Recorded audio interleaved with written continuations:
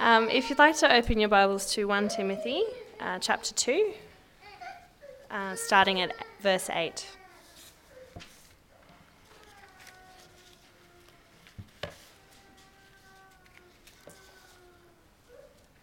Uh, 1 Timothy chapter 2, verse 8. Therefore, I want the men everywhere to pray, lifting up holy hands without anger or disputing. I also want the women to dress modestly, with decency and propriety, adorning themselves not with elaborate hairstyles or gold or pearls or expensive clothes, but with good deeds appropriate for women who profess to worship God. A woman should learn in quietness and full submission. I do not permit a woman to teach or to assume authority over a man. She must be quiet, for Adam was formed first, then Eve. And Adam was not the one deceived, it was the woman who was deceived and became a sinner.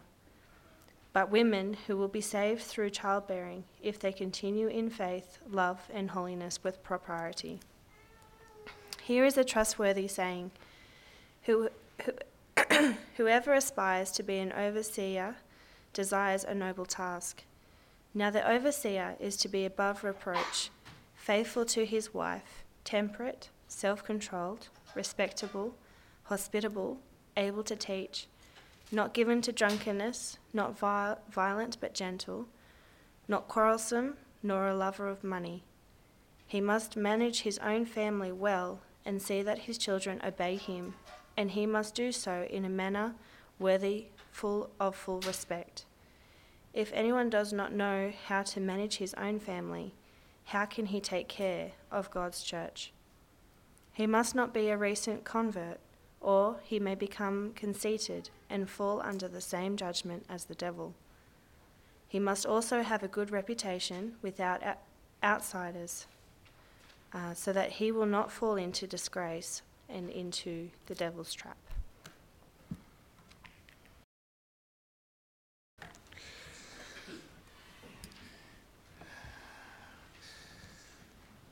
I'll pray. Heavenly Father, please help us to understand your word. Help us to be able to read it simply and to simply obey.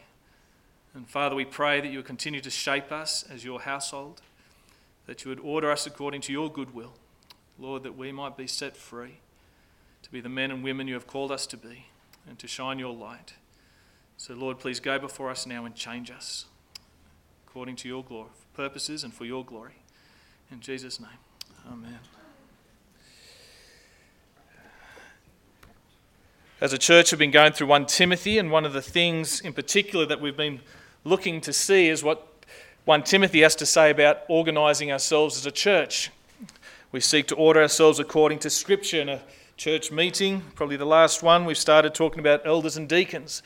What does the Bible have to say about that? And so over the next few weeks, now that we've come to 1 Timothy chapter 3, we're going to think about eldership, pastor, elder. Today, I want to really think about what's the qualification for being an elder.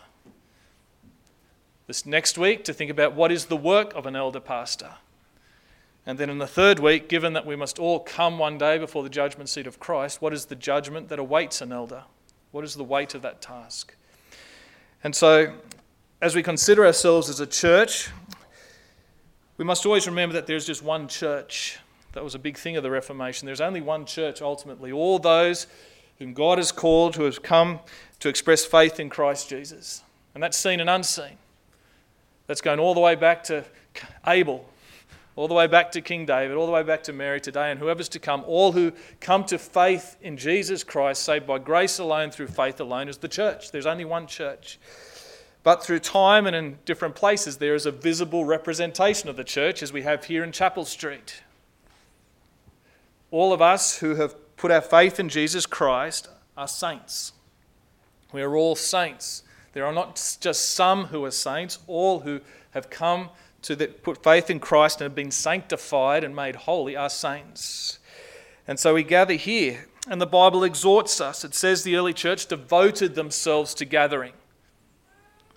Hebrews 10 tells us we should commit to the gathering, to coming together. We ought to prioritise the gathering, which means Something needs to happen. It's not a random gathering, here one week, not here the next, or we just come and do our own thing. No, God is really intentional to organise us together to be a church, to be a household, the household of God on Chapel Street. And so as we come together, we see in the Bible that one of the purposes that we have is that we would build each other up. The way that we are built up, the Bible says, is through the ministry of the Word. We've got to think rightly if we're going to live rightly. And in the end, we all have something to do. When you read in Ephesians 4:12, the ministry of the Word is to be done so as to equip the saints, all those who belong to the Lord, for works of service or for their ministry. So, there's not just one minister or two ministers in a church. Everyone who is a saint who professes faith in Christ is a minister of God. The question is, what is your role as a minister? Some people will have a role as a minister to be an elder or a pastor. Some people have a role as a minister to be a deacon. A.W. Pink, you might have heard of, but he makes the point clear. A mother who serves her family and brings up children for the glory of God, knowing that that's God's calling in her life, is just as faithful a minister as someone who goes overseas as a missionary to preach the gospel. We're all called to serve as God's ministers in whatever realm and role that he has. Those people who have been playing today have been doing a ministry. They have acted as ministers. And so we need to be organised. How will we come together, all us ministers, so as to be doing ministry? And in the Bible we see that God organises his church essentially with two offices. The office of an elder and of deacon. Elder and deacon. If you have your Bible there, you can flick forward. Titus isn't far away. 1 Timothy, 2 Timothy, then you'll get to Titus. Titus chapter 1. Verse 5, Paul says to Titus, "This is why I left you in Crete, so that you might put what remained in order and appoint elders in every town as I directed you." The appointment of elders. If you flick back to the opening verses of Philippians. Philippians 1:1, Paul and Timothy, servants of Christ Jesus, to all the saints, that's the church in that place, in Christ Jesus, who are at Philippi, with the overseers, that's the elders, and deacons. So gathering of saints where God has, by his grace, appointed overseers and deacons. When you're in 1 Timothy, we see here in verse 1 of chapter 3, if anyone aspires to the office of overseer. Later in 1 Timothy, he refers to them as elders. Elders, overseers is the same office. And so the way God organises his household is often very simple. There are so many ways of how you can organise church. If you go to a Christian bookstore, you'll probably find lots of different books on how you can organise church. And they are so varied often because they have different ideas about what to do, or because often they're influenced by the latest church growth or business principle that then tries to be sanctified and applied to the church. But if we come back to the Bible, which is what we should do, and keep things simple.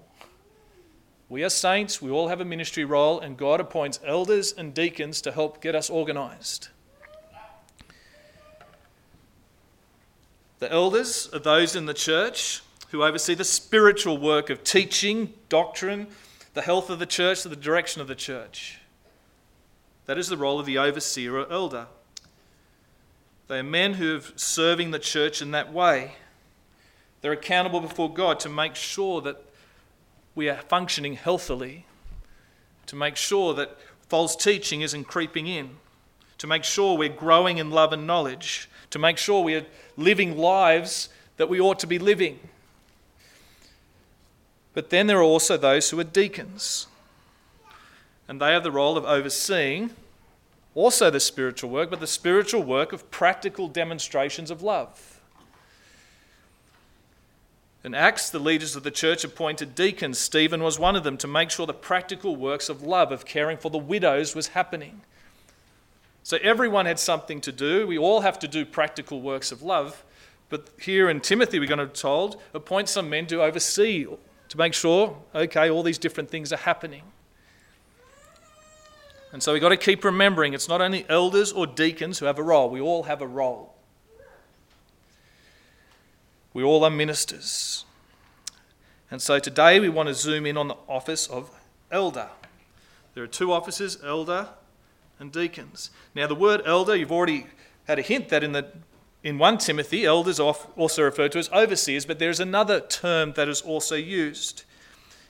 Flick forward to 1 Peter. Often Hebrews is easier to find. It's just after Hebrews. Hebrews, James, 1 Peter, chapter 3. And see if you can pick out the three ways that those who are appointed as elders to teach and lead in the church are referred to. 1 Peter 3. I'll read it. 1 Peter 5, that will help. 1 Peter 5. So I exhort the elders among you as a fellow elder and a witness of the sufferings of Christ, as well as a partaker in the glory that is going to be revealed. Shepherd the flock of God that is among you, exercising oversight, not under compulsion, but willingly, as God would have you, not for shameful gain, but eagerly, not domineering over those in your charge, but being examples to the flock. And when the chief shepherd appears, you'll receive the unfading crown of glory. So we see this office referred to as elders. In verse 2, it's a role of shepherding. And in verse 2, it's a role of oversight. And so that role in the church is sometimes referred to in the Bible as the elders or the overseers or the shepherds. It's the same role. Elder equals overseer equals shepherd. Now I will put this up because I think some of us will find it more helpful than others, but we don't always use different terms. Often we'll use the term pastor rather than shepherd. Pastor is the Latin word for shepherd. So a spiritual shepherd, we often in spiritual settings use the word pastor. So in the Bible, the first column, presbyteros is the word. The Latin is presbyter. That's where the Presbyterians get their name from.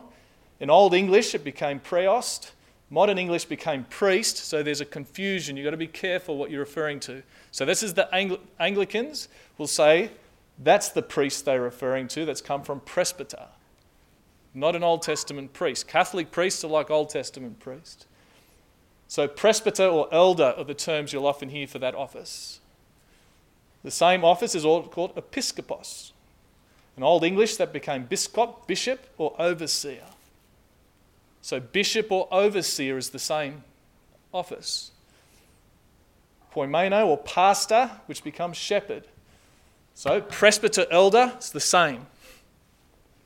Bishop, overseer is the same. Pastor, shepherd is the same. And then you put equals between all of it. So, old Baptist churches actually sometimes refer to their pastor as the bishop. We find that strange because we've got Anglican way of thinking. But in the old Baptist documents, it's to the overseer or the bishop amongst you. And so, over time, in different denominations, these roles have come to have different, distinctions. But as you read the New Testament, it's just the same office with different terms, because those terms give us information about what the role is. Overseer, oversees. Shepherd, think shepherding. Elder, think someone able to teach and understanding. And so we can take all that wordiness down. But the important thing, pastor, shepherd, is the same as an elder or a presbyter, is the same as an overseer or a bishop. And in the book of 1 Timothy, the terms that are essentially used are elder and overseer. Now, as we come down here, we've got to consider the qualifications, who in the church may be appointed. So in chapter 2 of 1 Timothy, as we've worked through, we've seen God created us male and female. God has given us roles by which we are to minister in life and to serve him. But we see too that when it comes to the leadership in the church, God has said that ought come from amongst the men. It's not for any man, but that the men would be appointed, if they are to be appointed, as elders. And so this qualification we see, coming off verse 12, I do not permit a woman to teach or exercise authority over a man. She is to remain quiet. Teaching and having authority is the role of an elder, down to chapter 3, verse 1. This saying is trustworthy. If anyone aspires to this office of overseer, of having a teaching, leading role, he desires a noble task. Now, if you're putting a job application out, what do you start with? Sorry? Ask name. But then you probably start just describing all the skills you want, all the things you've got to be good at if you want this role. But notice as we work our way through this list, the majority of them are not essentially skills, they're character. Above reproach. So that's saying the man must be blameless, not knowing for wrongdoings. He doesn't have dodgy business practices. He doesn't fiddle the books. He pays his tax as he ought. His integrity is known. He must be above reproach. He lives a life that you've got to work really hard if you want to try and be suspicious of something, because he even tries to live in a way so that you can't have any wrong ideas. Billy Graham used to have a practice where he would not be alone with a woman. Some people mock that even in the church, but that is being above reproach. Next it says, the husband of one wife, or literally one woman man. That's literally what it says. A straightforward reading would exclude a man who has been divorced, married multiple times, been adulterous or polygamous. He must be a man who has upheld marriage, known one wife and been faithful to her. Sober-minded. He's got to be someone who's level-headed. He doesn't swing from hot to cold. Like you just don't know where on the pendulum he's going to be today if you were to come and meet him. You sort of know what to expect. Someone who doesn't just keep jumping onto the latest fads. Oh, we've got to try this as a church. Someone who's sober-minded, he's level, he's temperate. Self-controlled. Similar idea. But he's sensible, not given to flying off the rails, not given to fits of rage, not a slave to the flesh. He's got his act together in a spiritual sense. Respectable. A man of good behaviour, virtuous, decent, modest, well-ordered. Sixth, there's 15 of them. 6, hospitable. Willing to care and provide for others in need. Willing to have an open door. The word is literally love for stranger.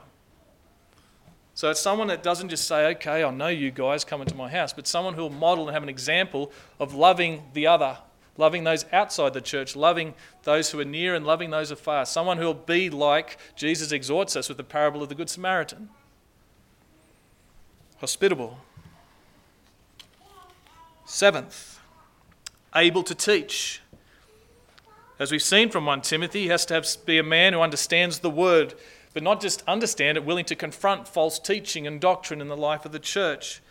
Someone who understands the word so as to be able to teach and instruct others in a way unto godliness and what it will be to live for God's glory. Not a drunkard, or literally not given to wine. Not given to is that idea of addiction. But it's more than just trying to think of the extremes of someone being an alcoholic, because many of us, in one sense, are given to our coffee. Struggle to start a day if we can't have a coffee. There was an article recently about ministers who struggled to get going on a Sunday without their energy drinks. That's not good. Someone who is not dependent on any substance. They don't feel they have to have a lift by having whatever it is, illicit, illegal or not. Someone who can depend upon God, someone who can ask God for strength. Then it says not violent. Some of the older words have pugnacious. We don't hear that word very often. But it's someone who, as soon as you come, they're not going to put their fists up. Someone who gets defensive. Someone, if you've got to challenge them on something, you're not dreading, okay, we're in for a fight, if I even just raise that. Someone who's not violent. Someone who's not intimidating, not a bully. That's another way it's sometimes talked about. Doesn't have to keep trying to control things. And you'd have to say even willing to be wronged. There are many things in the life of the pastor where the pastor or elders might not get to do the things they want to do, or whatever happens, or even have things said about them that might not be accurate. You've got to be someone who doesn't have to fight that all the time. You're willing just to leave it with the Lord. To be an example like Jesus, who was willing to endure whatever without having to rise up. But then this beautiful word, to be gentle. A man who's mild, moderate, you feel safe around. Yet sadly, with some ways in probably the past 10 or 20 years, there has been a push to have young alpha male men trying to lead churches. It's not quite the image of gentleness. There's a whole different way of demonstrating strength and leadership. We don't need bravado. It says not quarrelsome. This is all in verse 3 still. Not quarrelsome. That person who's looking for a fight, who knows, I'm just looking for another argument. I want to try and win another argument. I want to try and dominate in whatever argument it is. But a peacemaker. That's what you're looking for. Then it says, not a lover of money. Not covetous, not driven by wanting money. If you read here in the New Testament, many men were going into ministry so as to have financial gain.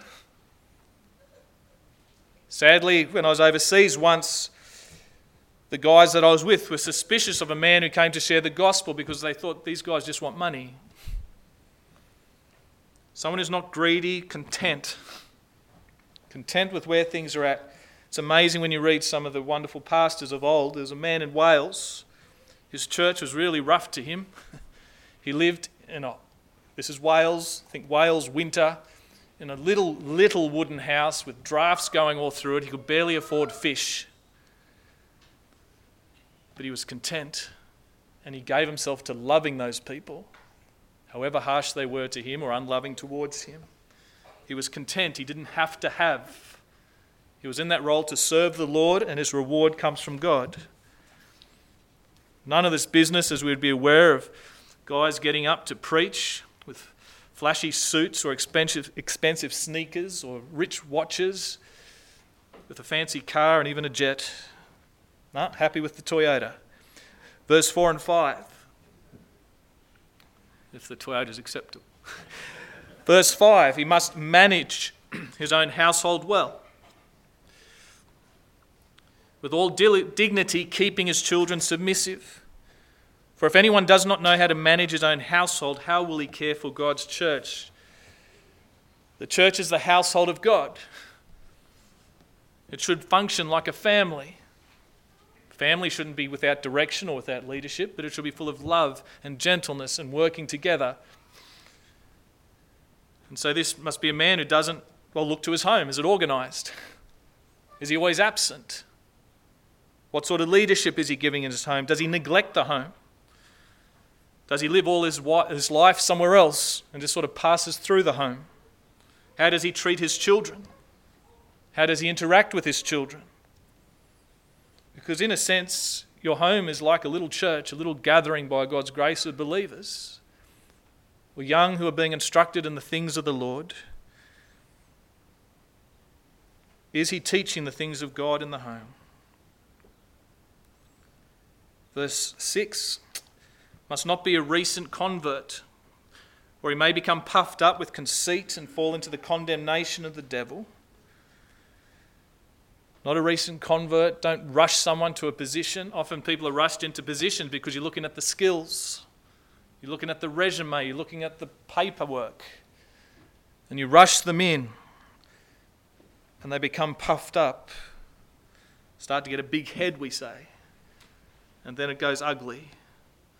And in time, God again and again will humble men like that. Or he will remove them. In verse 7, he must be well thought of by outsiders, so that he may not fall into disgrace, into the snare of the devil. Outside the church, how do people think about him? Do they respect him?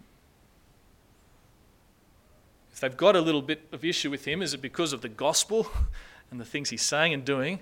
Is it because they just say, he's not a very nice bloke, or I know what he does when others... It's interesting when you find people... I've been in that situation when I was at a shop once. Someone was interacting quite rudely over the counter. They didn't know me. And then a week or two later, I bumped into them in a church that I was visiting, and they were one of the Christians and someone known in the church. Are you the same person here and there? Is there consistency? Or if I was to talk to people we don't know, who know you in another setting, how would they talk about you? Is he respected? Because if it's someone who's not like that, the devil will know where to poke. He's good at that. And if you've got a habit of a bad language or cheating or gambling or getting drunk or something, in time you will slip. You won't be able to keep up keeping appearances. 13 of those 15 things are essentially just character. 2 of them point to a skills check, the teaching and managing the home, but even the managing home talks about how he does it. Yet sadly, it's not uncommon when advertisements for pastor, elder positions in a church go, you look at what's written there. Able to organise teams, theological education, proven experience to grow a church. On and on you can read. Someone who's really good at motivating people. But those are not where you start. They are not the qualification. You've got to check the man's character. Whoever would be an elder, ask questions. Get to know them. Don't be surprised if the church wants to appoint someone to eldership that it takes time. Especially if it's someone coming from outside the church. Because you've got to know them. People can present well in an interview. People are very good at selling themselves. People are very good at approaching positions in the church in the same way they approach a secular position. They know how to dress, they know how to speak, they know how to come in and try and win you over. You've got to know them. Character. And a key one, and I think it's one of the most telling ones, look into his home. Let's spend a little bit more time there. To determine the nature of someone who would be placed in a position as a pastor or an elder, you must look to his relational life. If a man in that position comes and he pulls out his Bachelor of Divinity or his Master of Theology, don't be impressed. Put those things to the side. Start asking him about his home. Start asking him about his life there. How is he with his wife? There's one pastor I know that when he looks to appoint someone on the ministry team, part of the interview process is to spend time with the wife. That's good. How's he with his children? Do his children respect him? What would you say about dad in this role or at home? Again, is his home orderly or chaotic?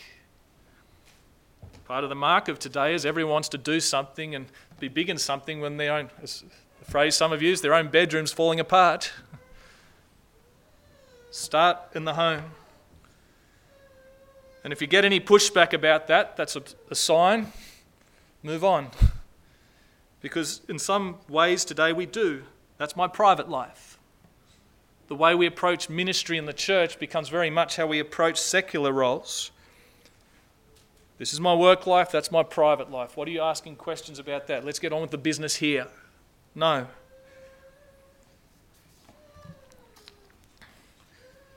They're not fit to be a pastor if they're trying to keep you out of their home. Because ministry begins in the home, it has to be an overflow of what takes place in a home. A pastor must be transparent about his home life. He should have nothing to hide at his home. And in his role of being a teacher, it involves being a discipleship and modelling.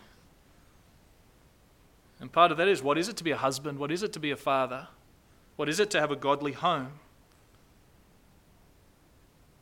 You've got to have an open home to be hospitable. I think it's sad in a way that often today when pastors or people in positions in a church always catch up with people, it's in a cafe. or things like that. Sort of trendy. It's expensive as it adds up. But to meet in someone's home, to invite you into their home, pray that if there are elders that you'll be familiar with their home and what goes on in their home. And while we're still in the area of home, because the home is part of the man's ministry, it's important that his wife's on board. The role of a pastor's wife is, we could say, it's been diminished, but it's almost intentionally been diminished in recent years. As we think about the shift in the way women have thought and have been encouraged to think, and men, through feminism, the wife is no longer to be regarded as a helper to her husband. This idea of two becoming one, it's okay as long as it doesn't compromise my independence, what I want to achieve. The world will say, your wife, and when I was going through pastoral things, I've got to be careful. One of the questions was about, if you're married, what's your wife going to do? She must have her own thing. She's got to have her own identity. And so it becomes two people doing two things, rather than how two people can come together in one. And I've heard wives of men who are in ministry making it clear that I will not be caught up in your ministry. That's sad. You want a husband and wife who can be together. A wife who supports that ministry. He will need her in ministry. The home needs to be open. You've got to get rid of that whole, that's the office, that's my home divide. No. The life of a pastor, the ministry of a pastor must just move between the two. There's something beautiful about the way pastors' wives of old. It's been forgotten. We must not keep pastoral ministry out the home, and you want a wife who's supportive and says, I will be involved in it. Churches can have their different positions on that, but I think if we're going to do marriage right, if we're going to have a home, if we're going to do things in a biblical way, husband and wife must be together and able to serve alongside each other. That said, we don't go in the unbiblical direction because the Bible doesn't teach it, where if a man becomes a pastor, his wife then becomes a pastor. The Bible doesn't say that. She'll become his helper or supporter in his pastoral role, but she does not have the same responsibilities, the same expectations, the same accountability. The husband is called to be the pastor. She will be his helper in that. Another thing that seems to have happened lately too is pastor this, pastor that. The term pastor is applied to so many different things. Communications pastor, administration pastor, outreach pastor. Everyone gets this title because that's what it's become, a title. The Bible doesn't do that. The pastor is the overseer, is the shepherd. There is the gift of administration. There is the gift of evangelism. But pastor is a role for a particular task. There is the gift of hospitality. So we mustn't put the word pastor in everything. It confuses it. And just once more on this whole idea of being a professional. Becoming a pastor is not having a job. It's a calling. More and more you see pastors and people who are involved in leadership in church intentionally building a wall between the home and the church. Hebrews tells us, and we'll see this next week, a pastor is a carer of souls. That makes you tremble if you think God's going to put you in a role to do something like that. A servant of the church. It's amazing the way people can take on roles of pastors and elders in the church, and they come, these are my expectations. These are the boundaries I want to set before I start this role. Remuneration, the type of house I may have, all these things, it's terrible. The pastor is a shepherd, an under-shepherd to the shepherd. He's there to serve, like that pastor in Wales, come what may. If God has placed you there, you serve. You don't just go to the best suburb or the comfiest church. And the pastor's not there to build great websites or have technology and make the church busy. He's there about the spiritual direction of the church and the care of souls. We've got to keep church simple. All those things end up clouding out that central task of caring for souls, making sure we're running the race, we'll finish the race. We all get on with the ministry. A man must be willing to give himself sacrificially and to use his home. Which means we must be wise if things start unraveling. If someone is appointed as an elder and things get difficult in the home, you don't just press on.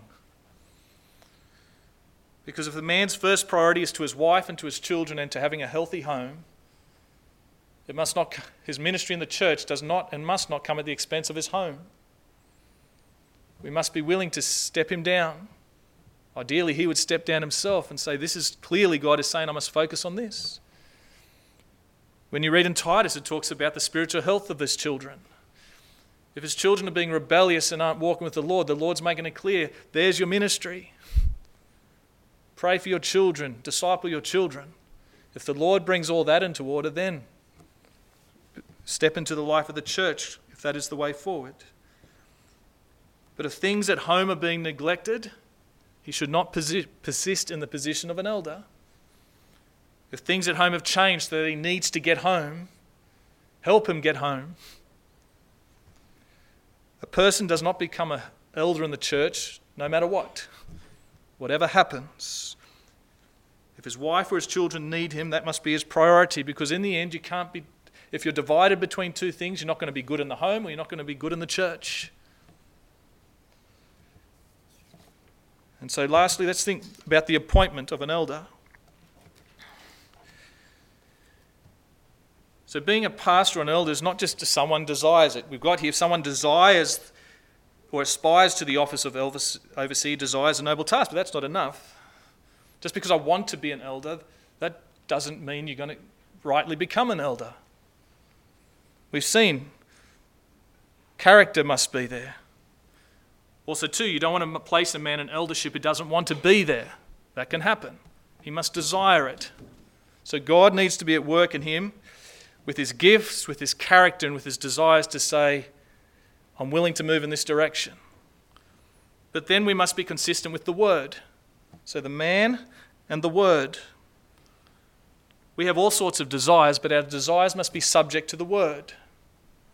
We have all sorts of gifts, but they must be subject to the word as to how we exercise them. Just because I want to teach or I want to preach does not qualify me to be an elder. The Bible makes it clear. We must pick up the Bible, check with 1 Timothy 3, is this man consistent with the Bible? Is this home consistent with what the Bible has to say? If it is a woman, the Bible is saying this is not the role in which to minister like this. There are other roles to minister. It must be consistent with the teaching of the Bible. But there's a third, and that's the church. So there's the issue of the man himself. We've got to have all the boxes ticked with the Bible. And then the church has to affirm it and say, yes. It's not enough for a man to convince everyone, say, no, the church must say, we affirm it. Timothy is there. He's got this role to assess. Consider the men in the church. Consider what the Lord is saying in his word through Paul to him. And he's got to say yes. It needs to be affirmed by those in the church with the insight and the oversight. If a man is not affirmed by the church, he needs to be humble and just seek God and wait or know that God's called him to something else. And typically in the church, those who are weighing these things up will be the leadership or people who are mature in the faith.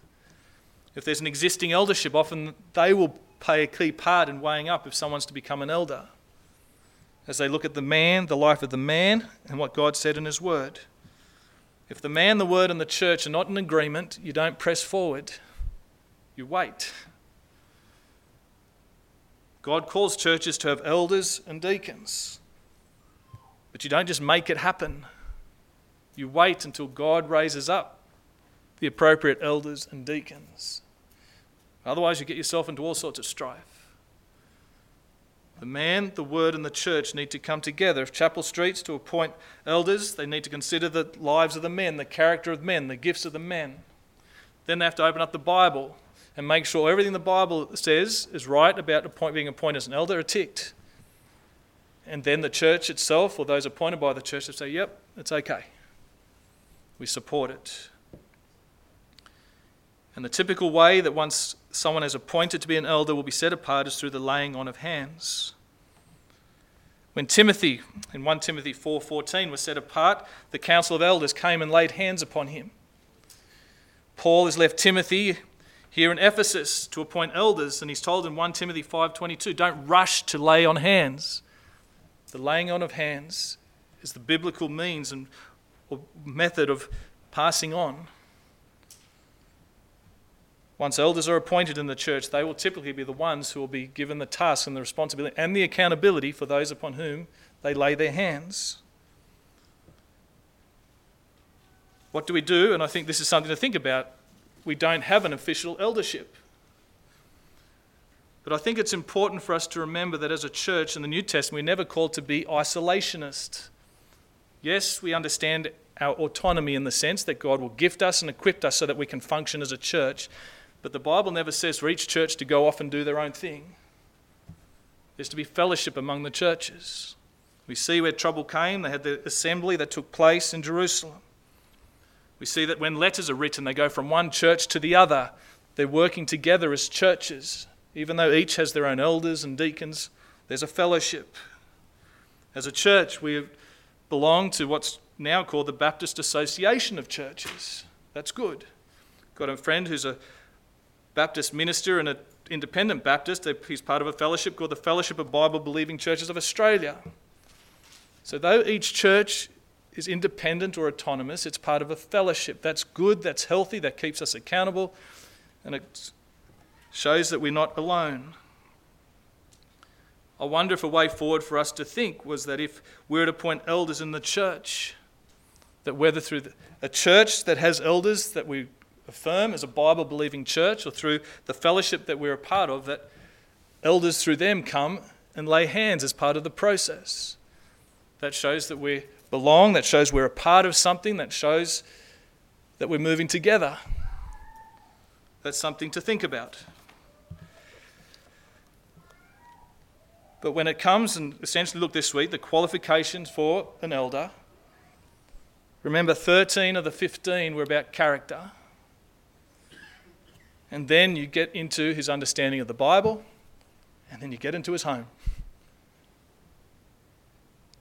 Make sure those things are in place. Make sure that we're sticking to what the Bible says, and as a church, that needs to be affirmed. And if those things are in place, and then to set apart, and then once that's in place, then by God's grace, that'll be a blessing to the church and actually spur us on in moving forward and being active in ministry and as a protector and as servants to serve. So next week, I want us to really zoom in on the role or the task. What is the work that an elder is to do in the life of the church? Because being able to teach is very broad as to what that should look like practically and as it works out. Let me pray. Father, we thank you for your word. Lord, please keep us from overcomplicating things. Please keep us from doing what is right in our own sight or what the world thinks we should do.